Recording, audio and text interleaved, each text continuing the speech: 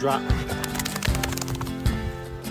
Well, hi, everyone. Welcome to this week's The Doghouse. Professional retriever trainers Adam Campbell from Hillside Kennels and Jimmy Rogers from Mallard Run Kennels are here to talk dog training, plus duck hunting, outdoor world equipment, and retriever and hunting events. Handlers, Master A. The Doghouse is brought to you in part by Sullivan Motors in Collins, Mississippi, featuring those great Chevrolet trucks.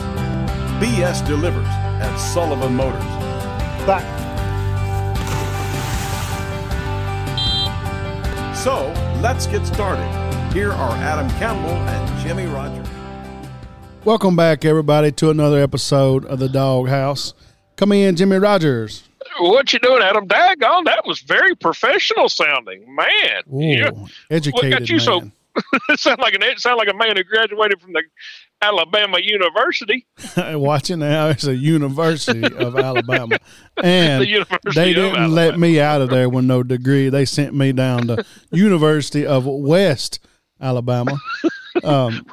After a couple of years there of not a whole ton of success on the GPA front, Yes, they recommended that transfer was an option. And, they so recommended a transfer. Yeah, I understand. They said if you transfer, your D's and your F's don't transfer with you. Therefore, your GPA will come up. And so I took heed to their advice, and away I went. So Sometimes you just got to know when to pull the plug, don't you? sometimes I just said thank you, ma'am, and walked out. So Kind of like me running that blind with that young chocolate dog yesterday. Sometimes you just got to know it ain't going to get no better right now. You're going to have to just stop. that's right, man. And I you know, to my credit, I did go to West Alabama, and at this point had matured quite a bit, and I had met Carrie, and she made significant difference in my life and the direction of my life, and was on the presidential and dean's list at Livingston. So I can read and spell cat if you give me the C and the T. That's right. That's right. So, God bless you, man. Hey, look, somebody's got to be somewhere doing something. and the world needs street sweepers. Sweet streepers are just as important as the ditch diggers, man. You got to have them. Gotta have them. Yes, sir. Gotta Yes, sir. have them. Just if you're gonna dig a ditch, just be the best one at it. It's what I've always said. Absolutely. Whatever you're gonna do, you just go to be the best. So That's right. we got big Alex Summers sitting in with us here. He's been on vacation and hanging out here a lot this week with me and training dogs and whatnot. And Cool. So you want to say Alex, hi, Big Al? hey, yeah, welcome in, Alex. Glad to have you again. I know you've been there right there with us from the beginning, man. Oh, yeah, I try my best to stay around. Yes, sir. Good deal. Good deal. You hanging with a good dude there. It takes a pretty tough rascal to run with me full time, you know. 'Cause Oh. there's going to be a butt chewing here and there, and you know sometimes you may not be all wrong and still get gnawed on, but you know, Yeah. around here. So So what have we got in store today, Adam? What's your thoughts here? I throw it up on Instagram. You know, shoot me a question, and we're going to do a podcast on this Friday evening, and we would address some of them. And Yes, so sir. we jotted some down. And by the way, Instagram, if you don't follow us there, at Campbell's Hillside Kennels, at Mallard Run, give your boys a follow over there. But Jimmy, when's the last time you've been on Instagram? Jimmy. I got you. Oh, you got me? It's we're on touch and go right now. Yeah, Jimmy's traveling again. Who would have thought it? But There's a shock, ain't it? there's a shot. But if Jimmy goes out, we're going to continue on until Jimmy comes back in. So, Yeah. You ready for some questions there, Big Jim? I am. And like I say, I'm right on the edge. Uh-oh. All right. So, right now, you Being in good service again. So if I drop out, I'll there he goes. There he goes. All right, Big Al. Let's go on without Jim. So Big Al is going to ask the questions, tell who sent them in, ask the questions, and I'll keep answering until Jimmy Rogers calls back. All right, so we got the first question from MC34UA, old Mark Corville.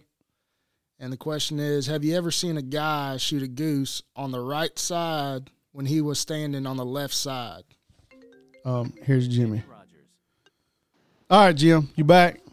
I'm back, buddy. I'm back. It should be good from here on. All right. Big Al just asked our first question. I'm going to let him ask it again so you can hear it. Here we go. All right. What we got? This is not dog training. The first couple are not necessarily dog training. Just kind of funny. Yep. Okay. All right, cool. Have you ever seen a guy shoot a goose on the right side when he was standing on the left side?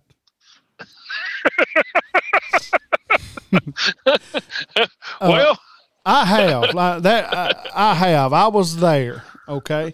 And this guy must have, and he's a dear friend of ours, and we love him. And his name, I am going to call his name. His name's Jason Watkins. And me and Jason was standing on the right side of the goose. Mark and our buddy Wes was on the left side. All right, Jimmy? Here it comes between us. It splits the difference. When it gets right above us, everybody takes a whack at it, all right?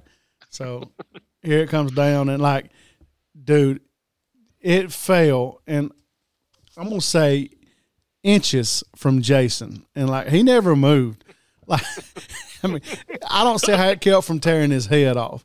And he said, well, I got that one. And we was like, I don't know. Now I thought Mark hit it over there, and it was all on the left side, the opposite side of me and him is where all the shot had hit. And we said, now, bud, you got some of them boomerang shotgun shells. It goes under him and doubles back into him.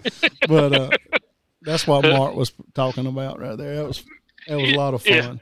Yeah. Hey, Jason, I wish he was here to defend himself. To this day, claims that he killed that goose. So, and he might have. He might have. He might have. He may have some of them $high boomerang shotgun shells. That's right.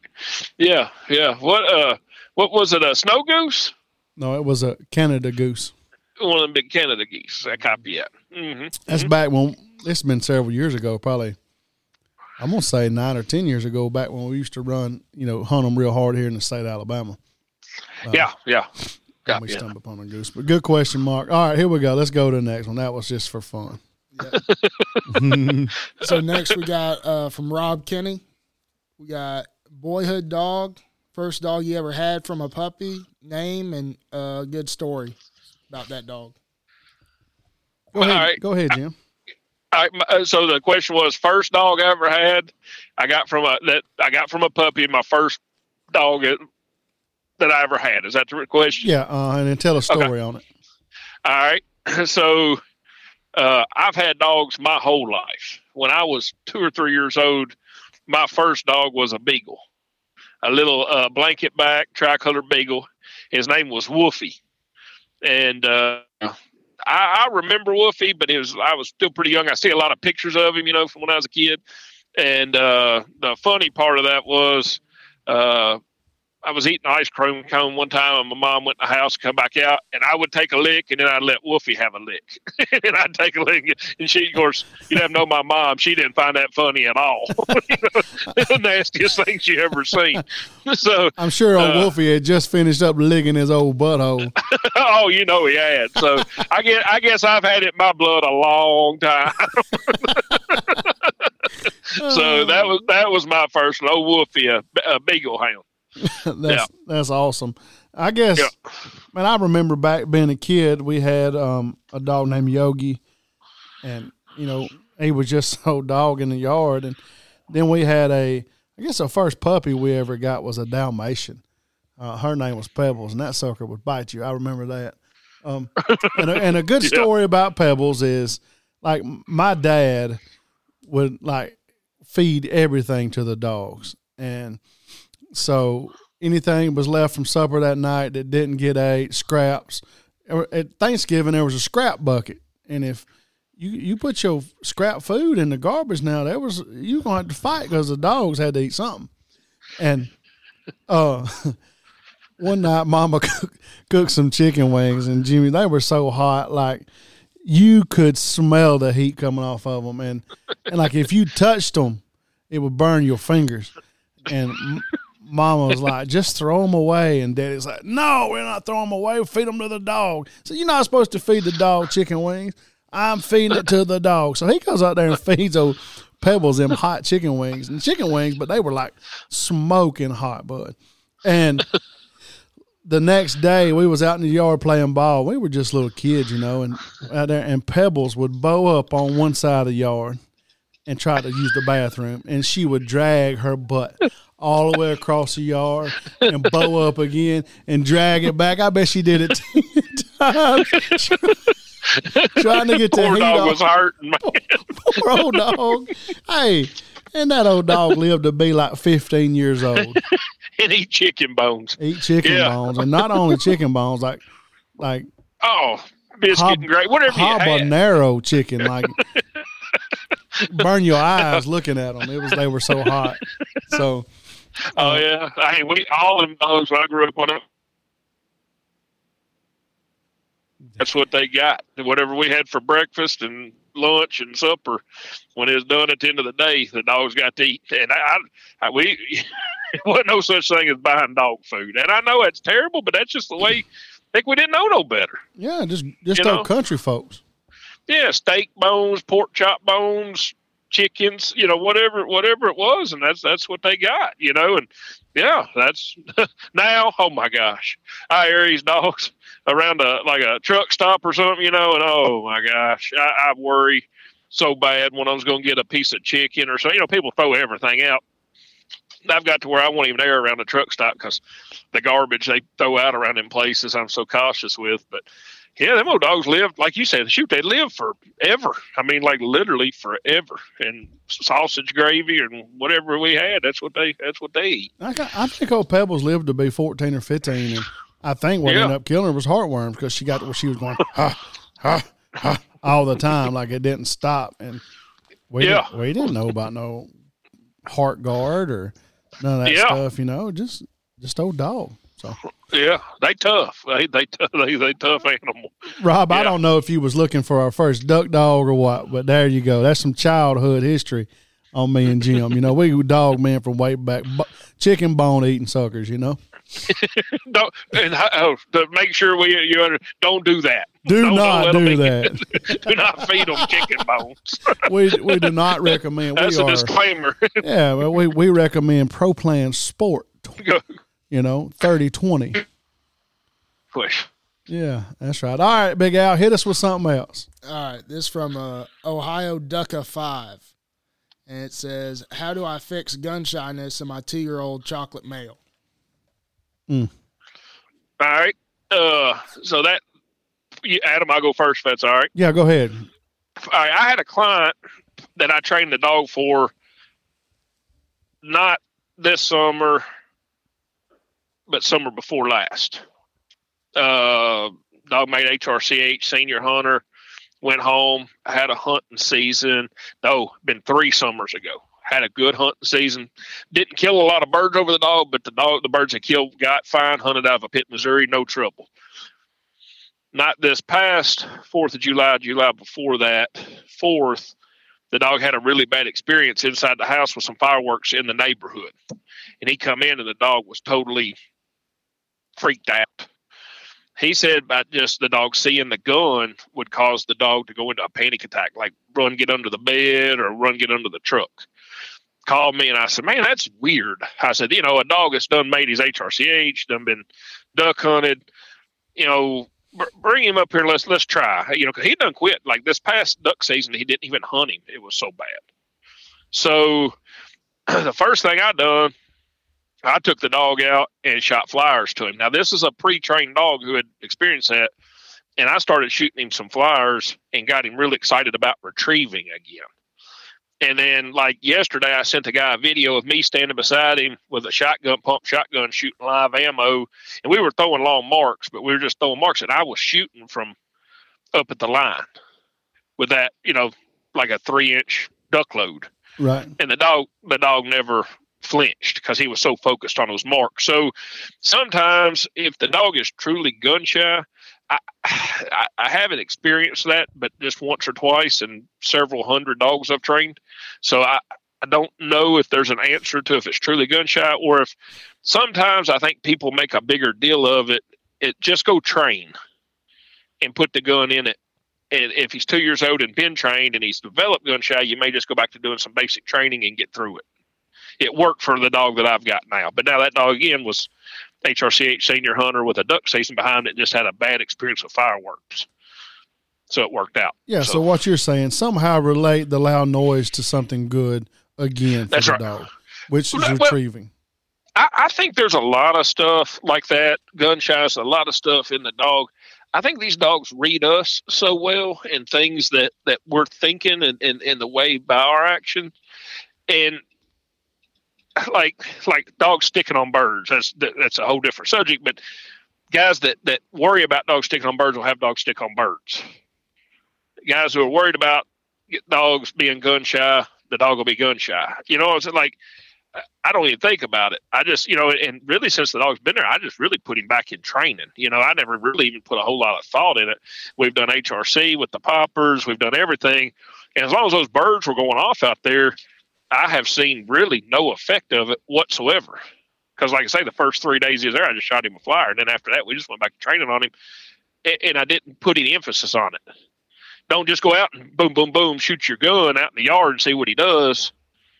Add it in, do your marks, do your stuff, and let it be just part of your training and see if that fixes it. That's my best advice. If it's truly gun shy, I don't think there is a fix. If it's, you just wash that one and start another one. Yeah. Good luck if he's truly gun shy. And if he don't get crazy about birds and crazy about retrieving, it's going to be tough to fix also. That's correct. That is correct. Yeah. All right.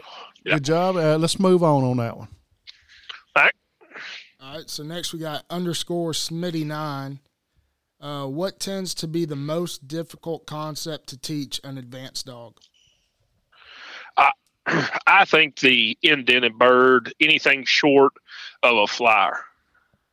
The indented triple, the hip pocket to the short bird, especially short of a flyer.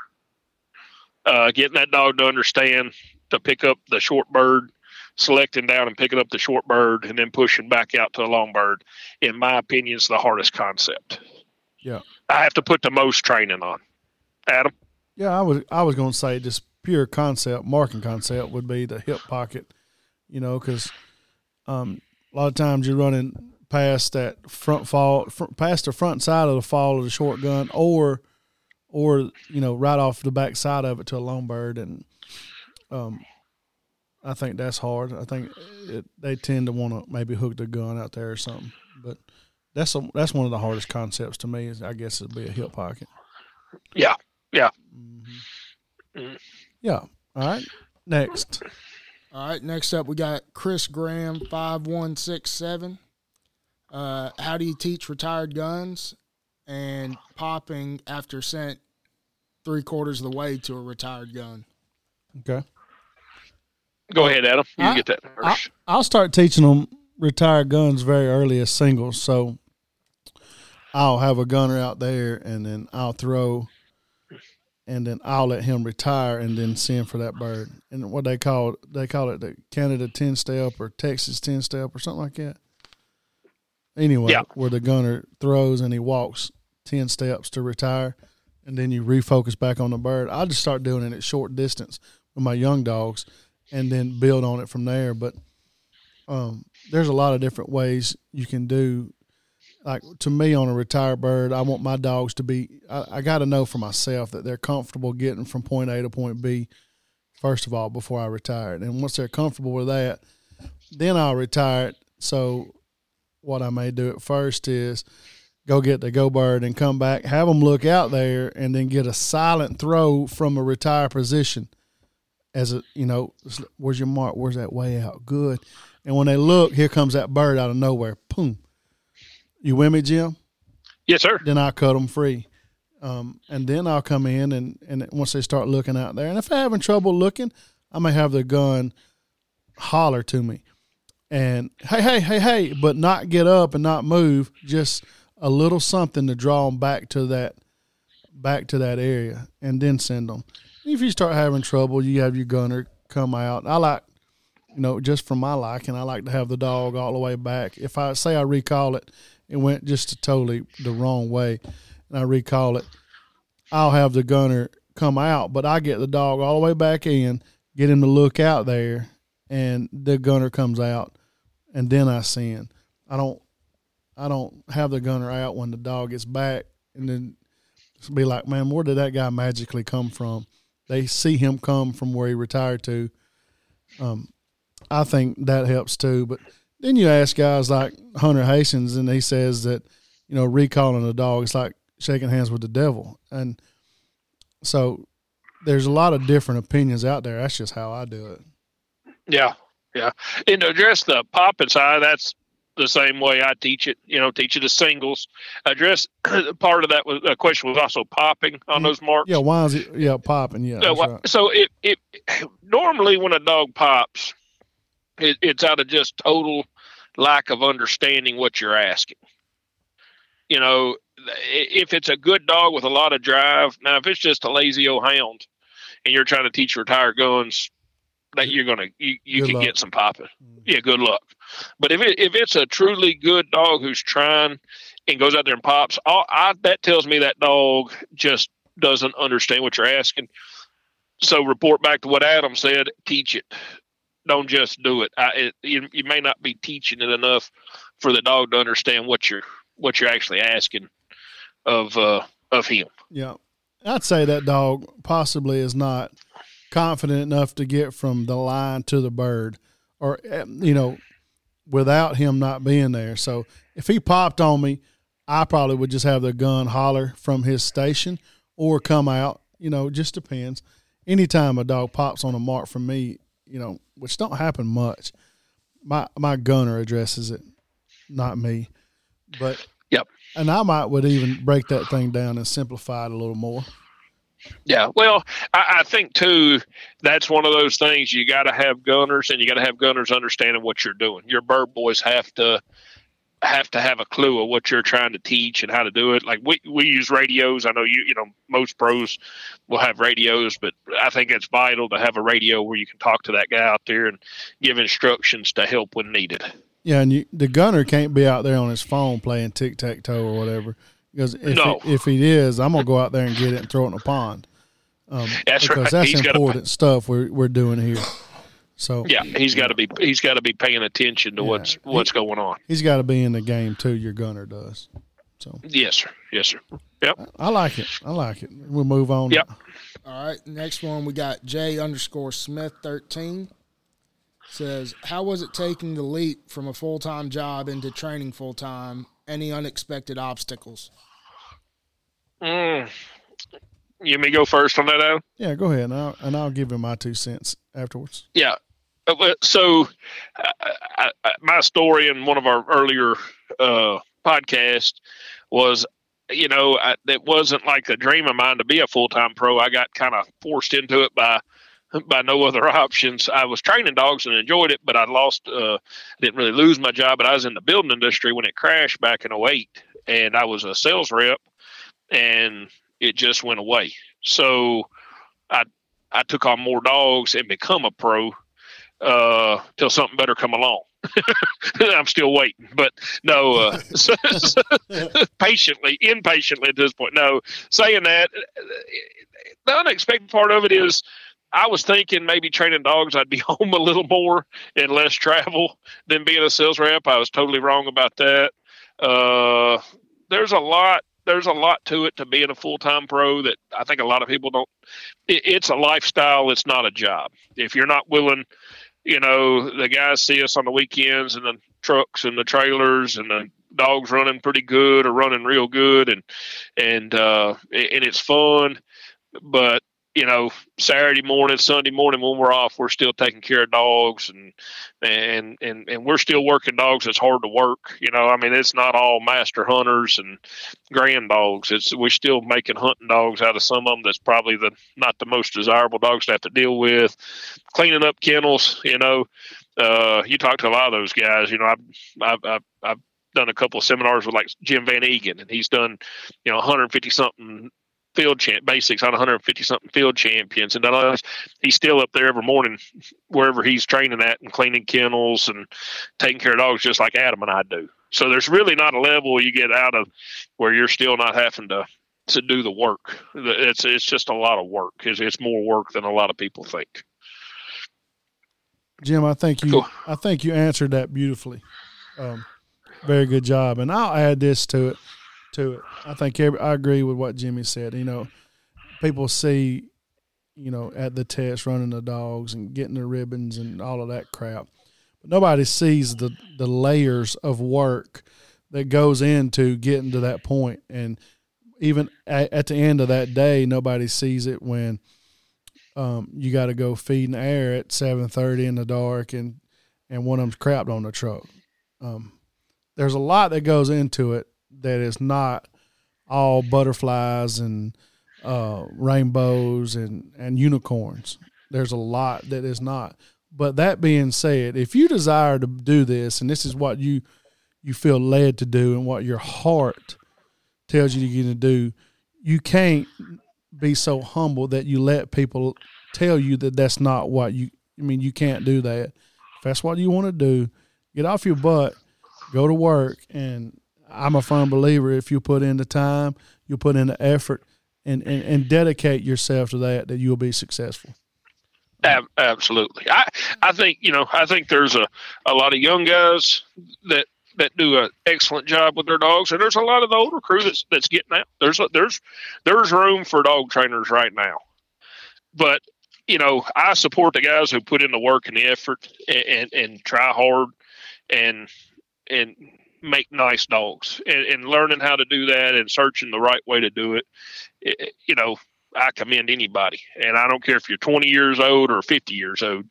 If you're out there in the sun grinding it out every day, and that term I don't like, but that's what it really is. It's spring and fall. This time of year, I enjoy training dogs because it's cool, it's fun. When back in August, when heat index is over 100, and me and Adam still, even though we don't go north, we still had to train. You gotta hustle. You better hustle. You got time management is key, and it's a doable.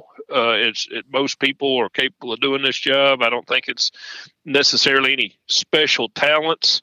I think it's a learnable career, but I think it's a whole lot more work than the average person would think. Right, and I agree with. You can be analytical and be good at this, but I also think that there is a certain point that people are more talented than others when it comes to this stuff. Yeah, I mean, sensing what the dog feels and being in tune with the dogs and stuff. I agree with that, but I think that's still some of that's still learnable too. I think because I've seen some guys that started off and were asking too much of the dog, but then they see they get the understanding of the dogs and stuff. So, but you got to love it to do it. So, but to love it to do it, you're naturally just going to want to get better at it. Absolutely. And as far as anything that happened that I didn't expect or didn't foresee, I mean, one of my favorite sayings is expect the unexpected, and whatever rolls your way, you deal with it. If it's negative, you just have to persevere and respond and move on. So expect the unexpected anytime, whatever you're doing. Mm-hmm. That's one of my favorite sayings. I left a pretty good job, and I'll never forget going after I become a full-time pro. And I had a few dogs. I wouldn't, I was making it okay, and I went in and sat down and talked to my banker about some stuff, and I known him since a little kid. He said, "Now, Jimmy, what are you doing now?" And I said, "Well, I'm training dogs for a living." And I'll never forget the look on that man's face, because I owed him a pretty good chunk of money. And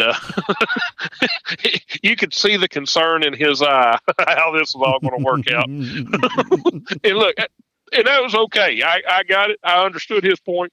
And thank God, by the grace of God, it worked out, But, some people look at you and you tell them you train dogs for a living, and it's just really hard to understand what that means. And if you're listening to this podcast, you probably have a dog and you've probably trained, so you understand what we're talking about. But in the grand scheme of the world, there's a very niche group of people. There's not like most 99% of the people in my hometown don't really know what I do.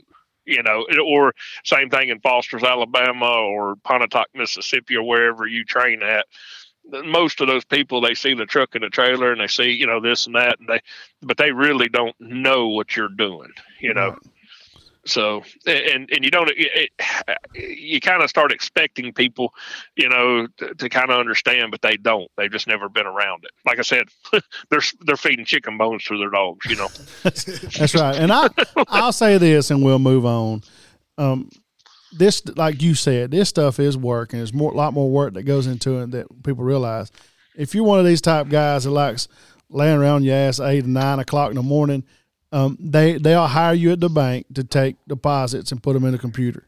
This ain't for you. But if you want to hustle, you want to get up out of the bed and go get it, then, hey, man, I encourage you to go give it a shot and give it your best shot if you're going to do it. So, anyway, Let's move on. Yeah. Next one. All right, this next one's a 2-part question from H_and_H Retrievers. First part is, any drill work to improve marking ability? All right.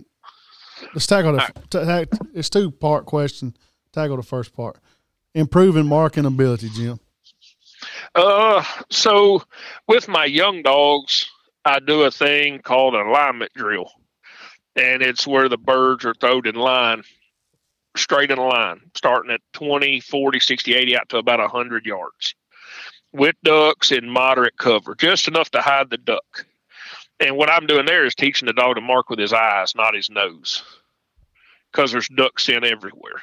And I do that drill a lot. That's one of the things I think helps really improve a dog's marking. And I call it the alignment drill. That's just one of, but that's something I really like. Does that make sense? Like I'm standing up here with the dog, and the bird boy goes out. Say first one's usually about 30 yards, and then maybe 60, 90, 120, whatever, and I'll have marked spots out there for them. And every bird comes out, say left to right, landing in line, first bird, second bird, third bird, fourth bird, ever how far you want to go with it, and the dog's marking. And then I will usually come back in somewhere there and throw one short check down bird in that. So they may get 5 marks, but they're all straight, running the same exact line in and out. Teaching them to mark with their eyes. I think that's important. I think that gets overlooked a lot. And not, get them off their nose early and get them actually going to where they see the bird hit the ground. Gotcha. Yeah. Gotcha.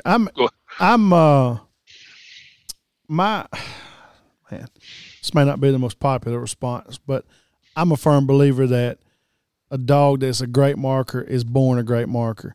And a dog that is an average marker is born an average marker. Can you make average a little better? Yes. Will average ever be great? I do not think so. I personally don't believe it. But what I will say is to get better at marking, you got to keep chunking them. You don't get better at hitting a baseball by not swinging the bat. You got to get up there and swing the bat. You got to get up there and put the bat on the ball. So you got to throw the dog marks. Keep chunking them marks. That will get better with time. But like I believe the great ones are born great, and you just do stuff to insinuate the greatness that they have. And I also believe in this. The great dogs mark great, and that's good, but the average dogs can be taught to go straight and to not avoid factors and to attack factors and to get to the area and put on an educated hunt. I do think they can be taught that. But those AA, mark the blade of grass markers, I think just born that way. And I agree completely with that. Some of them are just naturally better. Yeah. And that's the ones we're looking for. Yeah. But you're hunting dogs, you're hunting dogs that you want to sight mark, and see they can be improved. You can hone the skill. Yeah. But the big dog markers that just get it, they just naturally get it. And I agree with that 100%. But you got to work. And some of your lesser markers through a lot of time and effort, you can get them where they're getting them, but it'll never be the same as those just pinpoint marking dogs. Yeah. And the talent varies from one that just knows exactly where that bird's laying to one that couldn't mark a school bus if you threw it out there. So that's right. You kind of got to know what you have and go from there, to me. Yep. But keep chunking them. That's my thing, Throw marks, and the way they get better at marking is throwing marks. Yep. All right, covered that pretty good. Part 2 of that question, Big Alex. Yeah, what's the other part of that? So part 2 is asking for a drill to where your setup is they got to get in water, then hit a piece of land, then go back in the water, and type to be wet, take the line over the land strip instead of staying wet. All right, so I think the question's a little like it doesn't say for a blind or a mark or whatever, but it's like hitting a point. I think it's for a blind, and I think it's see a point of land, go across it, back in the water instead of wanting to swim around it, Jimmy. What's some drills you can do? I'm confused. I don't know. Y'all lost me somewhere around Albuquerque. I don't. All right, so here's what we're going to say. All right, running a water blind, and you have a piece of land out in front of you, and the line to the blind is across that piece of land and back in the water. It sounds like to me his dog is being overly watery and not wanting to swim close to the point. What's something you can do to offset that to where the dog more, will go straight across the point of land and back into the water?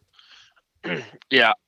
So that's something I have a problem with. I get mine too watery, and I don't know how I do that. I don't, what I'm saying? Like, I don't know if there's, and I don't want them fearful of, you want them seeking water, but you want in this day and age, whatever you're running, your dog better be comfortable running by the water or getting on land and back in water as comfortable as they are in the water.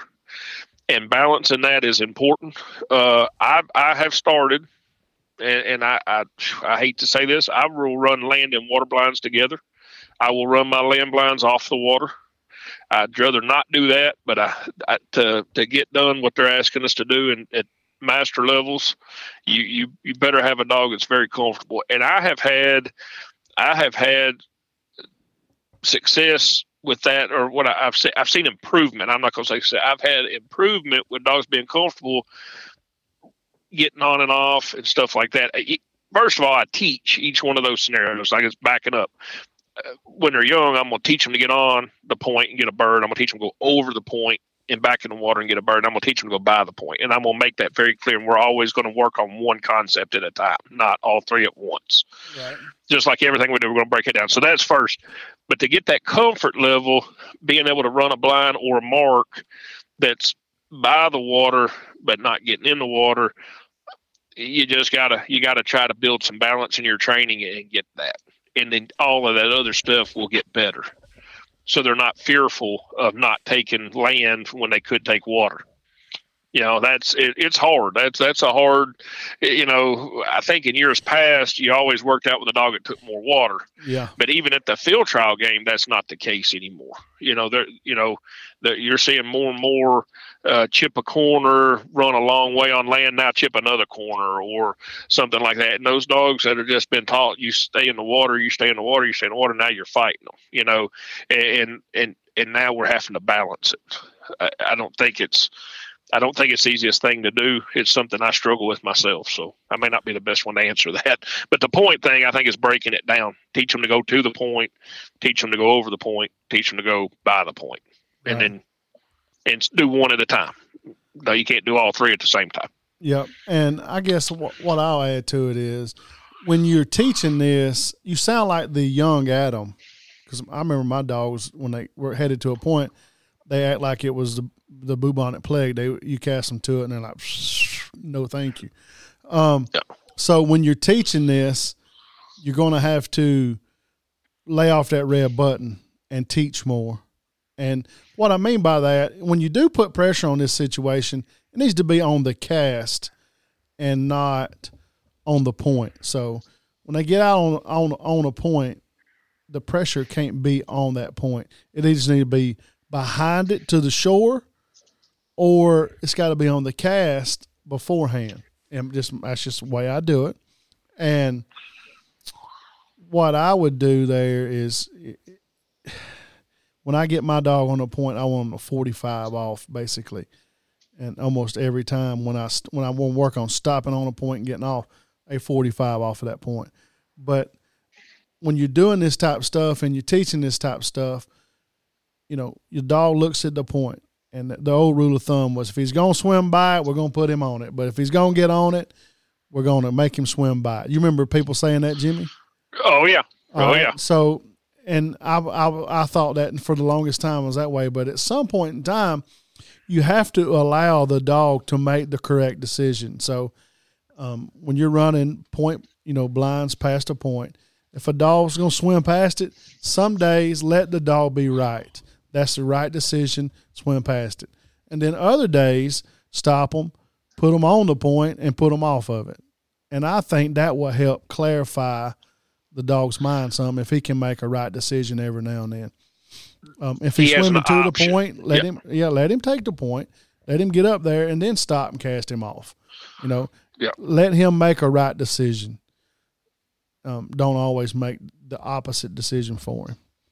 Yeah, but most of the time, water will be better. Most of the time, but you got to be comfortable doing it the other way. Like Steven said, to achieve some sense of balance, you have to get out of balance first and then come back. Yep. So I know. You just don't want to take weekend. You don't want to take it so far that they won't even. You can't even cast them over there. Yeah, like this weekend, run at Central Kentucky and had a water blind, very meaty, 80 yards off the water, parallel in the pond. Don't get in the water, get under to a corner, cast the dog into the water, out of sight for about the first 10 or 12 yards. Once he got in the water, going to the next point, and the duck was at the end of the next point.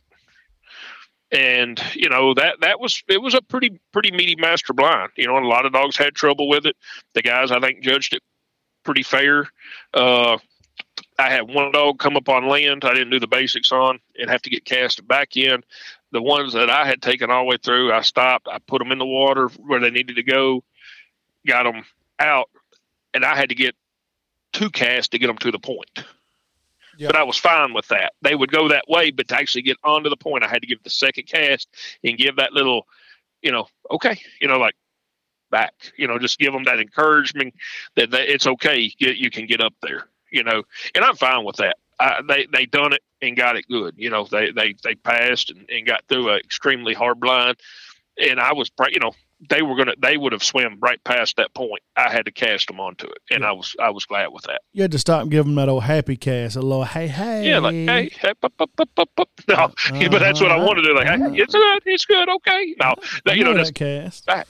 Yeah, that little back. Like you can get up there, and they go right over and get the bird and come on back with it. So you're going to see that more and more. Like I say, running beside the pond for 60 yards of the blind, and then just jumping in a corner and going out of sight, and then back to another point. That dogs, they got to understand that just because they got in, they can get back out. The balance is key. And you're right. Stephen made a very good point there. That was, you got to be able to get all those where they're comfortable with all that stuff. Yeah. So, all right, go ahead. Good now. Move on. Yep. All right. So the next one's from Eaton Home, and it says, sometimes when I'm running blinds with my dog, the dog will just dart offline from where he was set to run. All right, so the dog's lined up this way. You say back, and he darts left or right. Just dodges it. Yeah. That's hard to answer, not knowing where that dog is in training. Yeah. Has he been taught no drills? Is he competent in running a good blind? So how do you want to answer that, Jim? You want to say a dog that is a dog, it would all depend on on what level that dog is running at. If it's a finished dog, master level dog, and then are we talking about a first year blinds? It's just learning how to cast and stuff like that. I don't know. Adam, what's your thoughts on that? If it's a young dog, I may not sweat it so much. I may just, as long as it ain't like 90 degrees, but if he's lined up here and he goes to the left a little bit, I may let him roll. And as long as he's running straight, let him go and stop and cast him. If it's a young dog, but if it's an older dog, I might stop him and call him back, and depending on if there's any factors out there, and there could or could not be a nick involved in some of that too. So one of my master dogs, I got them pointed right here, and they go, way left. And I mean, I'm going to stop them and probably call them back with a nick or not call them back with a nick, but call them back. No, come here, and maybe give them one more chance to go where I pointed them or something, But a young dog, I'd kick it off and then let it roll and stop and handle it. So yeah.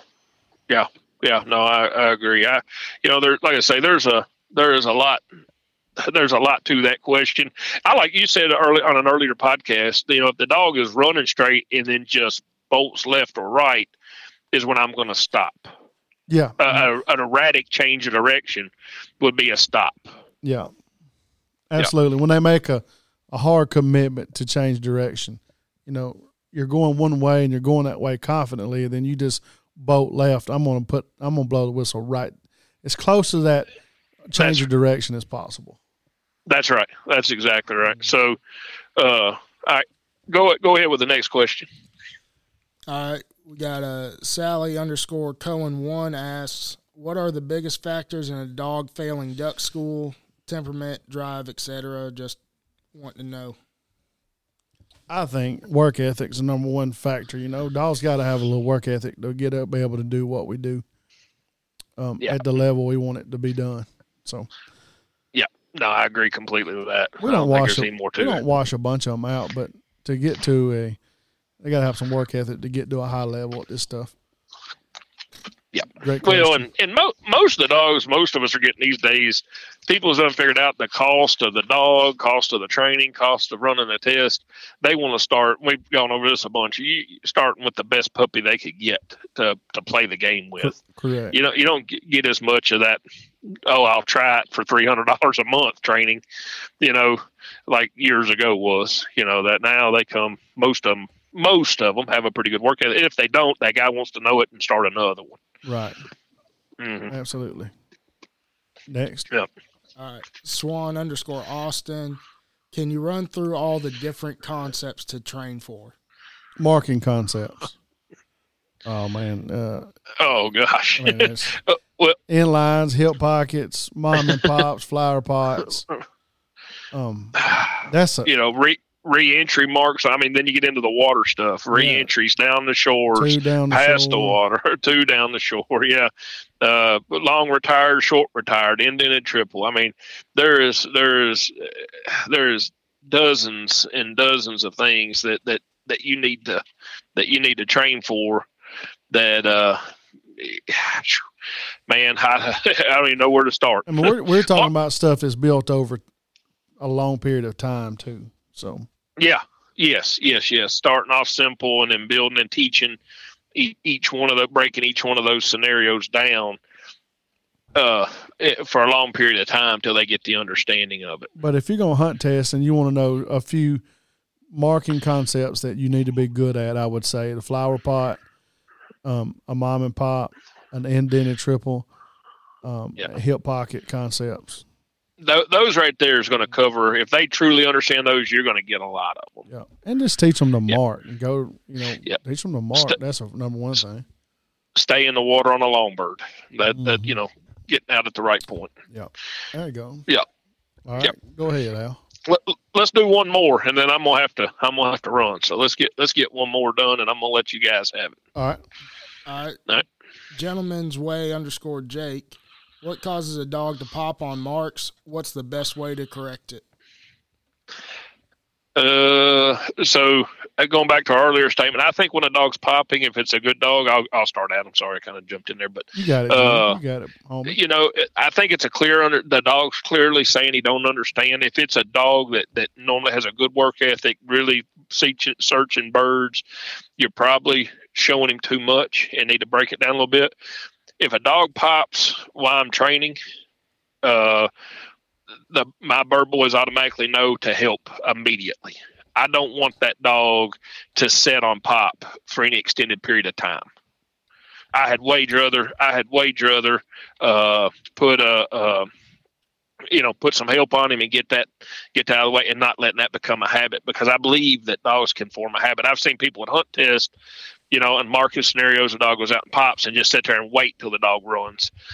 I try not to do it. If my dog pops and I know he's popped, fetch and cast right then. Like, don't you pop. Mm-hmm. I don't let them sit on pop for no period of time, like zero. They've got to move, and that's my approach to it. I get so tickled at people at hunt tests that do the staring contest. Like, I laugh and laugh and laugh. But here, if a dog pops on a mark, which I'm going to say is rare, Mr. Dennis is going to hey them, or the gunner is going to hey and get them back to hunting. Let's go back to hunting. Don't stop. Go hunting. And I'm going to say if your dog's popping and training a lot, I'm going to say that you're probably handling him too many birds, and you're in over his head. You got the cart ahead of the horse. Back up a little bit and do some stuff where he can go out and be successful and confident, because he's lacking confidence there. So, but if he does pop, just have your gunner hey him and get him back to hunting, and a lot of times that'll take care of itself. Yeah, I don't just stand there and wait and see what happens. Moving. I don't think you're going anywhere. We're just waiting for him to self-correct on that. I think you'll let it build a habit. You agree with that, Adam? I agree. Okay. Yep. All right. Cool. Good deal. Guys, I am setting up an upland, HRC upland test I'm judging. I'm judging with our good buddy Mike Botts, who will be on with us soon. Absolutely. So I think we're going to talk to him first next week. So I'm gonna meet with my guys here and get this test set up. And I hate to run, but it's always fun, Adam. It's always good, man. We got 2 more questions. I'll knock them out, bud, and right. That way we don't leave nobody hanging. And we'll no, please, and guys. Thank you all, everybody, for the questions. Thanks for listening. I meet people and they tell me they listen. I always ask their name and I always forget. I'm gonna start writing. I'm gonna be like, here, write your name down on this piece of paper so I can mention them on a podcast. But I met some guys from Southern Illinois who was listening. Him and his wife was over there watching us run Master Dogs. If I could remember your name, I'd give you a shout out. But appreciate everybody who listens to us and hope you're having fun. And if you got more questions, go ahead and send them in. We'll do this again. And we've got a couple of good podcasts coming with some good guests coming up, so I'm excited about that. All right, Jim, go knock that thing out. Tell Mike Botts that I said hello. I will for sure. Him and Mr. Leroy Mason are here with me, so it will be a good time, I assure you. Mm-hmm. Yes, sir. Y'all have a good day. Alex, thanks again for your time coming and reading our questions for us, and y'all have fun, and we'll talk to you here very soon. All right, we'll see you, Jimmy. All right, see you guys. All right, Big Al, let's knock them last 2 out right there. All right, from Matthew Palmer Terry, will you explain the back pressure you were showing me the other day? Okay, so Matthew was down here the other day, mm-hmm. And his little dog was in, and I was explaining to him how her force fetch and her hold had gotten a little sloppy because maybe she wasn't held to the standard that she was held to here. But back pressure is what I do when I'm force fetching. I will come through walk and fetch, and I will hold the dog back. I put back pressure on them and make them dig into it, and they fetch, and they're really digging in and let them explode into that bumper. So that's what back pressure is to me. It's holding that dog back. Have them digging dirt pretty much. Have them digging dirt to try to get to it going through walk and fetch. Yep. And I think there's a time for that, and you create compulsion to get it a little bit more by doing that. So that's what back pressure is to me. All right, and then we got the last one from B. Sullivan Motors. BS delivers. What's the best thing to train on once a master dog goes home for good? I'm guessing retired. All right. So you got a master dog and it's going home. What's some things you can do to train on it? Man, that question there's a ton of different answers. You could always run blinds and marks and blinds together. You could do wagon wheel drill. You could do steadiness drills. There's 1,000 different things you could do, but always keep the dog's obedience up and sharp. That's easy to do as an amateur. Throwing marks running blinds is easy to do as an amateur, but throwing marks is kind of one of the harder parts to do all by yourself. You tend to want to be a little lazy and throw them from your side, and then the next thing you know, your dog's going out there at 40 steps and don't want to go any farther. So, get get Miss Lakin out and let her throw for Chief, or get Mr. Charlie off his rear end and get him out there to throw for you, Blake. So that would be my thing. So is that all the questions, Big Al? That's it. All right. Appreciate everybody listening to another episode of the Doghouse, man. We appreciate y'all, like Jim said, and keep it coming. See ya.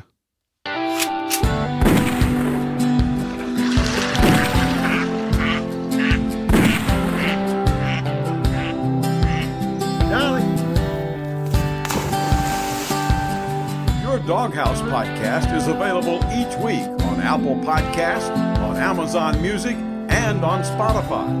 Let Jimmy Rogers and Adam Campbell keep you updated on dog events, retriever hunt tests, great hunting adventures, and great hunting equipment.